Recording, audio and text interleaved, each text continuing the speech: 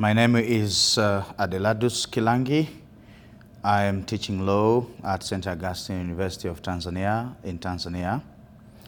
But I also serve in the African Union Commission on International Law as member and currently as president. Today I'm going to make a presentation about the development of the law of regional integration in Africa, its structure and pertinent issues.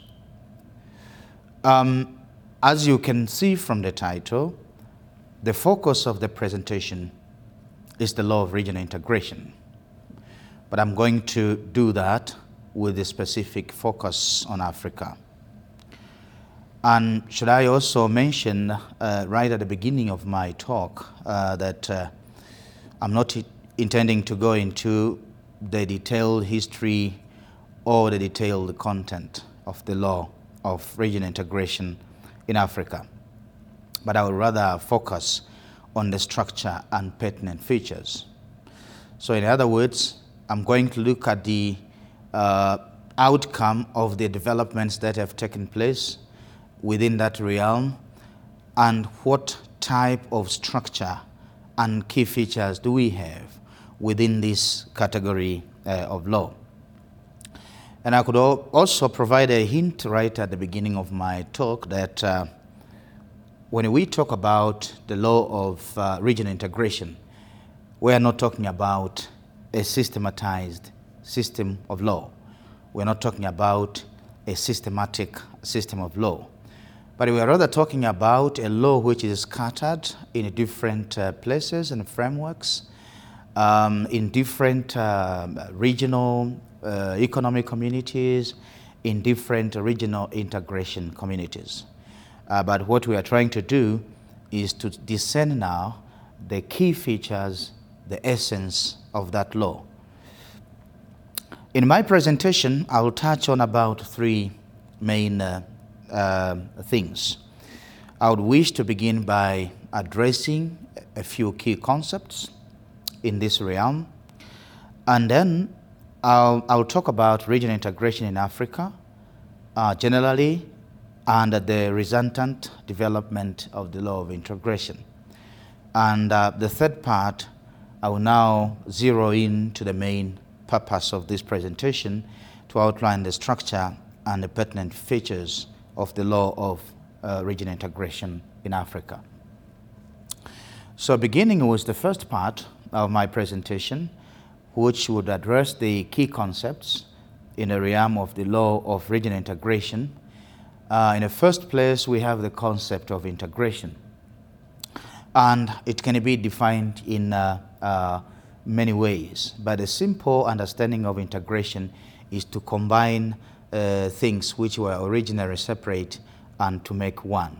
So to get one thing out of originally separate things. But sometimes it's important to think about integration in relation to cooperation. Are they one and the same? In some cycles, they're treated as one and the same. In some other cycles, they are treated as differently. But generally, cooperation is to come together and coordinate whatever you intend to do. So you do what you intend to do in a coordinated way, in a cooperated way. And that's not necessarily the integration where you combine, things and you form one thing that would operate for the benefit of everyone. Now, from integration to the law of integration, what concept do we have? Within the integration, you have processes, you have mechanisms, you have things that are taking place in there. And these processes, these mechanisms, the various activities are usually guided by the law. And here now you speak about the legal aspects of integration. But then how do we move from the legal aspect of integration to the law of integration? I would need to explain here a little bit. Somehow, the law of integration is a system. It's a legal system. it's a system of law. It's a system of law in the sense that you have several sources that forms the law applicable in an integration initiative. And it's not just one law, it's different categories of law. When these different categories of law are put together, they form a system of law. And you can also have institutions that will deal with implementing this particular law. We'll also have institutions that would interpret this law. And once you have a law, sources of law, once you have institutions that would interpret the law, once you have institutions that would implement the law, already you have a legal system. And that's why when we talk about the law of integration, we're not just talking about maybe a single piece of legislation, we are talking about a legal system. The law of regional integration has its historical foundations. And the historical foundations is basically made up of the history of the countries, states, and societies that intend to come together. Usually, there will be historical reasons, historical factors that are putting these countries together. And probably in history, these countries, had a history of cooperating, integrating, doing things together. So probably in historical terms, there were aspects of integration, even though they were not regulated by any particular law. When we talk about the law of integration also, we should consider that there are philosophical foundations to it. What are the elements that make up the philosophical base or basis for the law of integration? The first and foremost is the concept of integration. Because before integrating, the integrating states would think of something that they want to put in place and work together on it.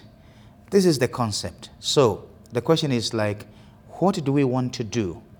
What form should this joint initiative take? What approach should it take? What status should it take? Etc., etc. Such questions are very pertinent and important because states cannot, venture to integrate without any concept as to what they want to have in place with regard to their wish to come together. There is also another phenomenon that, comes out of any integration initiative. And this is the question of supranationality. And the point here is that any integration initiative, or most of the integrational initiatives, would end up creating an institutional order that did not exist before. Before the integration, you only had the states as the existing institutional orders.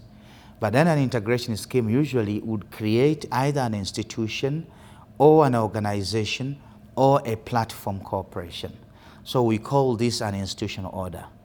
But then the question would be, how is this institutional order going to relate with the states that created it?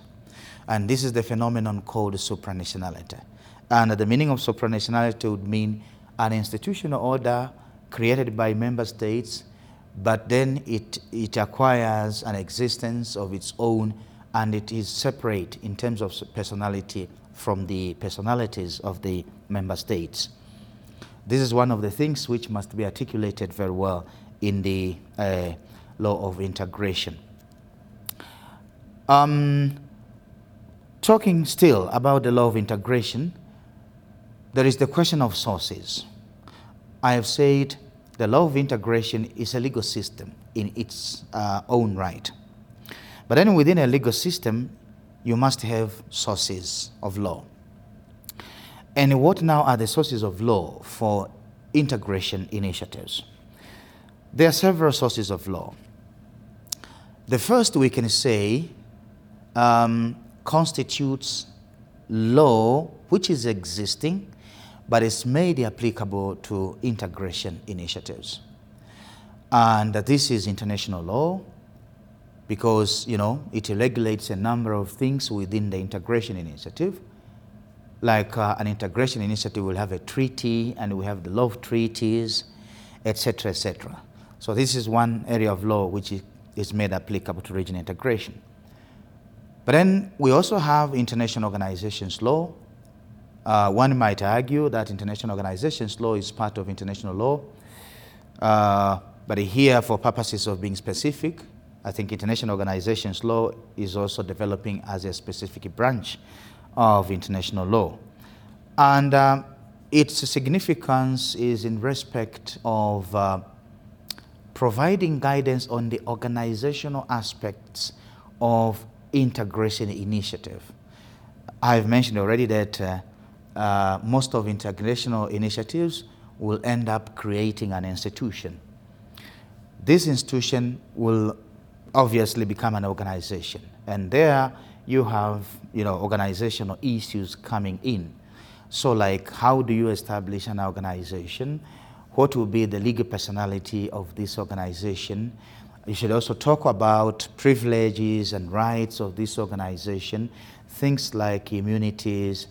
You should also talk about duty. You should talk about responsibility of this organization. All these are things that are encompassed within the realm of international organizations law. You also have issues of succession, just in case member states decided to bring to an end this institution that they will have created. Another source for regional integration initiatives, apart from the applied law, is the law which is made or enacted. Law which is made or enacted specifically by the member states who create this organization. And first and foremost, it consists of the treaty that establishes that organization, but also the member states can adopt many other instruments which will have, one or more effects on the organization they have established. So this is the second category. The third category consists of what is called the law which is developed by the organization itself, which is also sometimes called as custom. And where does this custom come from? The custom generated by an organization comes from a number of sources. The first could be the policy decisions, so decisions made by policy organs of the organization, legislative decisions, decisions made by legislative organs of the organization, judicial decisions, decisions made by the judicial organs, and that's the general practice, which includes the practice of the Secretariat. This is the third category. The fourth category is the law of member states. The law of member states. The law of member states is also one of the sources of law of integration. And this happens in a number of ways. In the first and the most obvious way is when member states ratify the treaty that established the organization. Now, usually in the ratification instrument, they will talk about acceptance of the treaty, of course, and then, of course, accepting the organization. They will also say how they treat the organization, how to be the status of the organization in each country, and what would happen if disputes occur, etc., etc. So there are a number of things within the law of the member states which would have a bearing on the integration body that they have created. I was talking about the various concepts and theories and important things that are important to consider as we talk about the law of regional integration. Now, let me move now to the second part, which is about the regional integration phenomenon in Africa and the development of the law of regional integration. And here I would quickly say that there have been a number of initiatives towards integration within the African continent, probably higher than any other continent in the world. As we know, at the continental level, we have the African Union, which was created out of its predecessor, the Organization of African Unity. This is an integration initiative at the continental level. But then we have initiatives at the sub-regional level. And we have, for example, the East African Community for the Eastern African region, the Southern African Development Community for the Southern African region, even though some countries from the Eastern region are also members, Eastern and Central Africa are members to that. There is the Economic Community of West African States. We have the Arab Maghreb Union. We have the Community for Saharan States. We have the Intergovernmental Authority for Development, and we have the Common Market for Eastern and Southern Africa. So these are the most prominent ones, the ones that are recognized officially by the African Union. Now, we might need to raise a question. What are the factors that have facilitated the development of the law of integration in Africa? As I've said, history plays an important part. For the continent of Africa, we had events that finally facilitated the integration. And of course, once you have processes, wishes of integrating, the legal aspects of it come in as a matter of necessity. So we had phenomena like colonialism. Almost the whole of the African continent was colonized. This event gave rise to feelings of Pan-Africanism, fighting for independence, and the concept of unity was born within those phenomena. And so the wish for the African communities, which would make up African states, which then would make up regions within Africa, and which would then make up the continent of Africa, were so paramount. And probably if it was not for these historical factors, probably the urge for integration wouldn't have been as strong as it is. But then the other factor which make up the foundation for the law of integration in Africa is the influences of the law and practices of integration initiatives within Africa. And specifically here, I would single out the example of the East African Community, because historically, this region is believed to have one of the oldest integration initiatives in the world, older than even the European Union. So efforts and initiatives towards integration are believed to have started as early as 1905, when the colonies of Kenya and the protectorate of Uganda started to integrate, and later on Tanganyika joined. Another factor is the fact about the existence of integration initiatives outside Africa. And here I would specifically single out the European Union. The European Union has exerted a lot of influence to integration in Africa, and specifically the legal aspect of it, because it's one of those initiatives that developed a lot of law in that regard. I can also mention that there has been an influence from international organizations, and I would specifically single out the United Nations. Since the establishment of the United Nations, its practice, has inspired a lot of other integration initiatives, especially on the organizational aspects. It has developed a lot of law which, inspires other integrational initiatives. Having said that, I think I should now move on to part 3, which, as I said, is the bottom line of my presentation, the structure and pertinent features of the law of regional integration in Africa. As I said at the beginning, I'm not going to discuss the details of each integration law or each piece of integration or any law that has a bearing on integration in Africa, because that's an enormous task and it won't be accomplished within this short period of time. But all what I want to do here, or to show, is to show the key elements that you can discern from this broad framework of law that affects integration in Africa.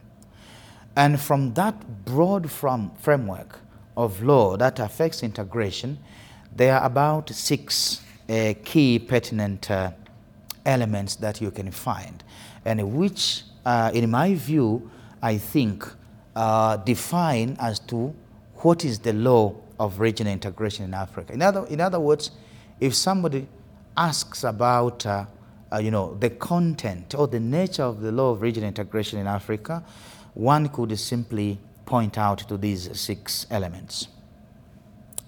The first element touches about the sources of law. And that in every integration initiative, including the African Union and the regional integration bodies, you will find some stipulation of the sources of law. But again, I have to give a hint. This one is not systematized. So you're not going to find an article saying these are the sources of law. But you're only going to see the things that will help you to understand that, okay, this can be a source of law. That also can be used as a source of law. And if you look at the various frameworks, first and foremost, you'll find the law made by the initiatives, the integration initiatives, the treaty that establishes those bodies. Also, they will pass conclude the other treaties and the other instruments and the other laws. That becomes the first category of the sources. And secondly, you'll have the custom and practice developed by an organization. Look at every organization, you'll find that there are executive decisions, there are legislative decisions, there are judicial decisions, and there is the general practice of that organization. That's another source of law that you could have. Then you have the law of the member states. So what are the member states talking about? The organization that they have created. What status do they give it? What rights and privileges do they give it? All that in totality will tell you that this is the law also which can be applied. Otherwise, you have the usual laws that would always be applicable in these organizations, and especially if they acquire the character of international organizations. So definitely international law applies and international organizations law applies. That's the first key feature.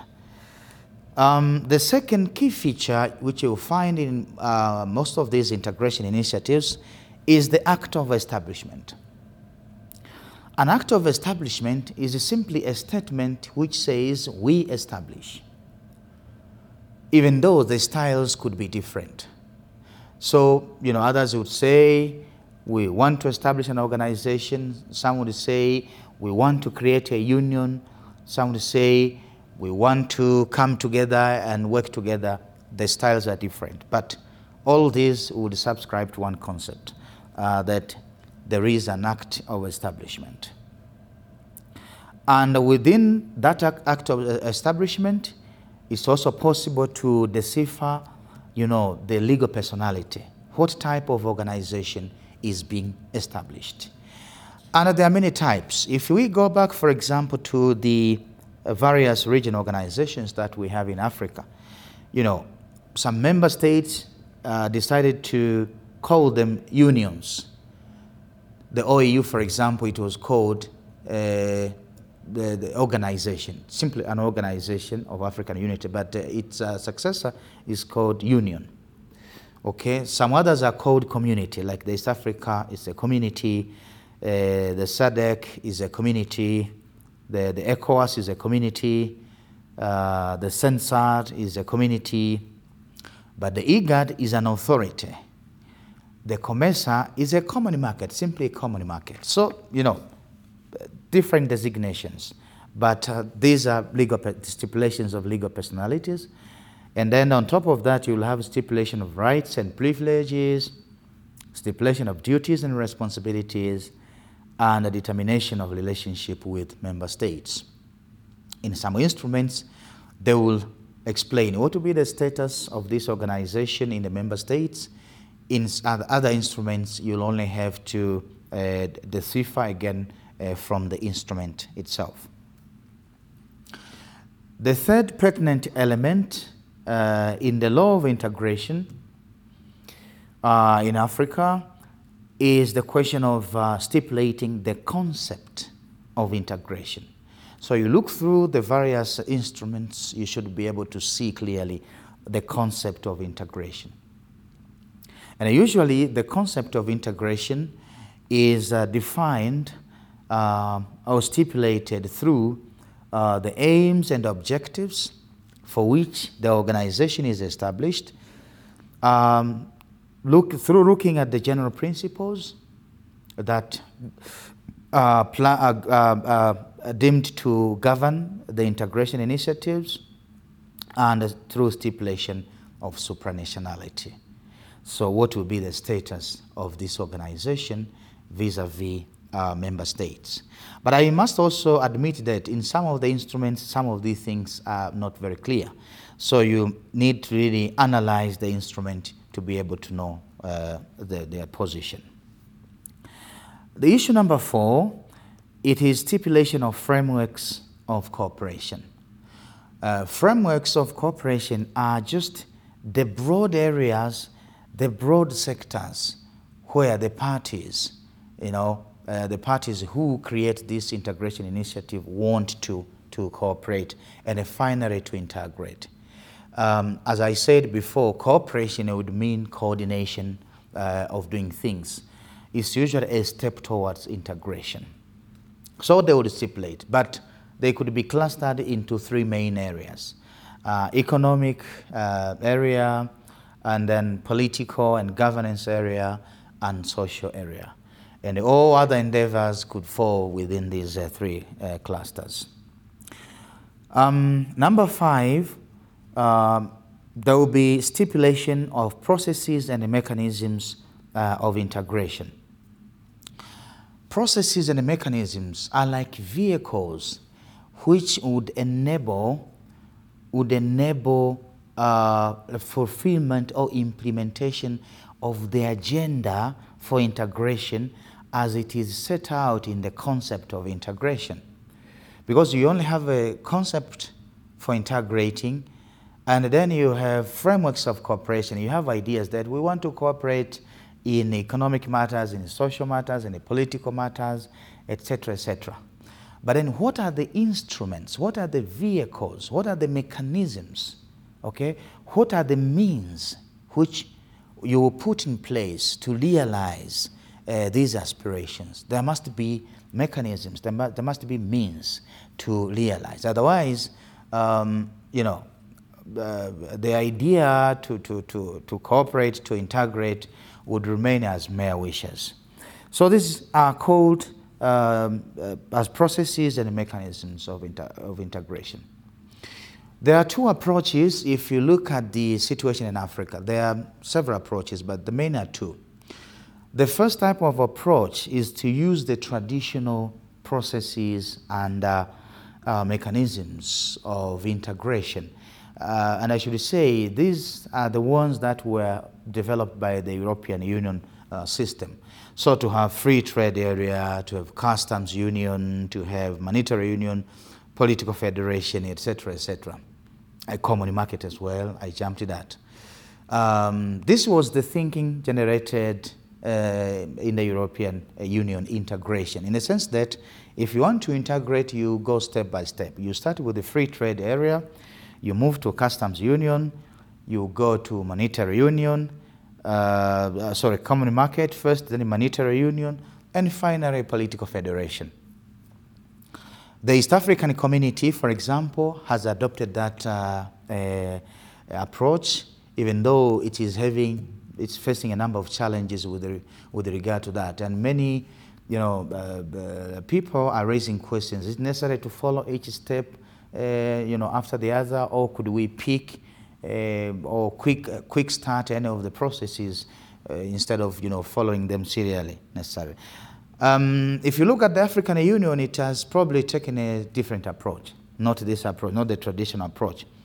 It has made a combination of processes and mechanisms which at the end of the day would facilitate integration. So like the Lagos Plan of Action, etc., etc.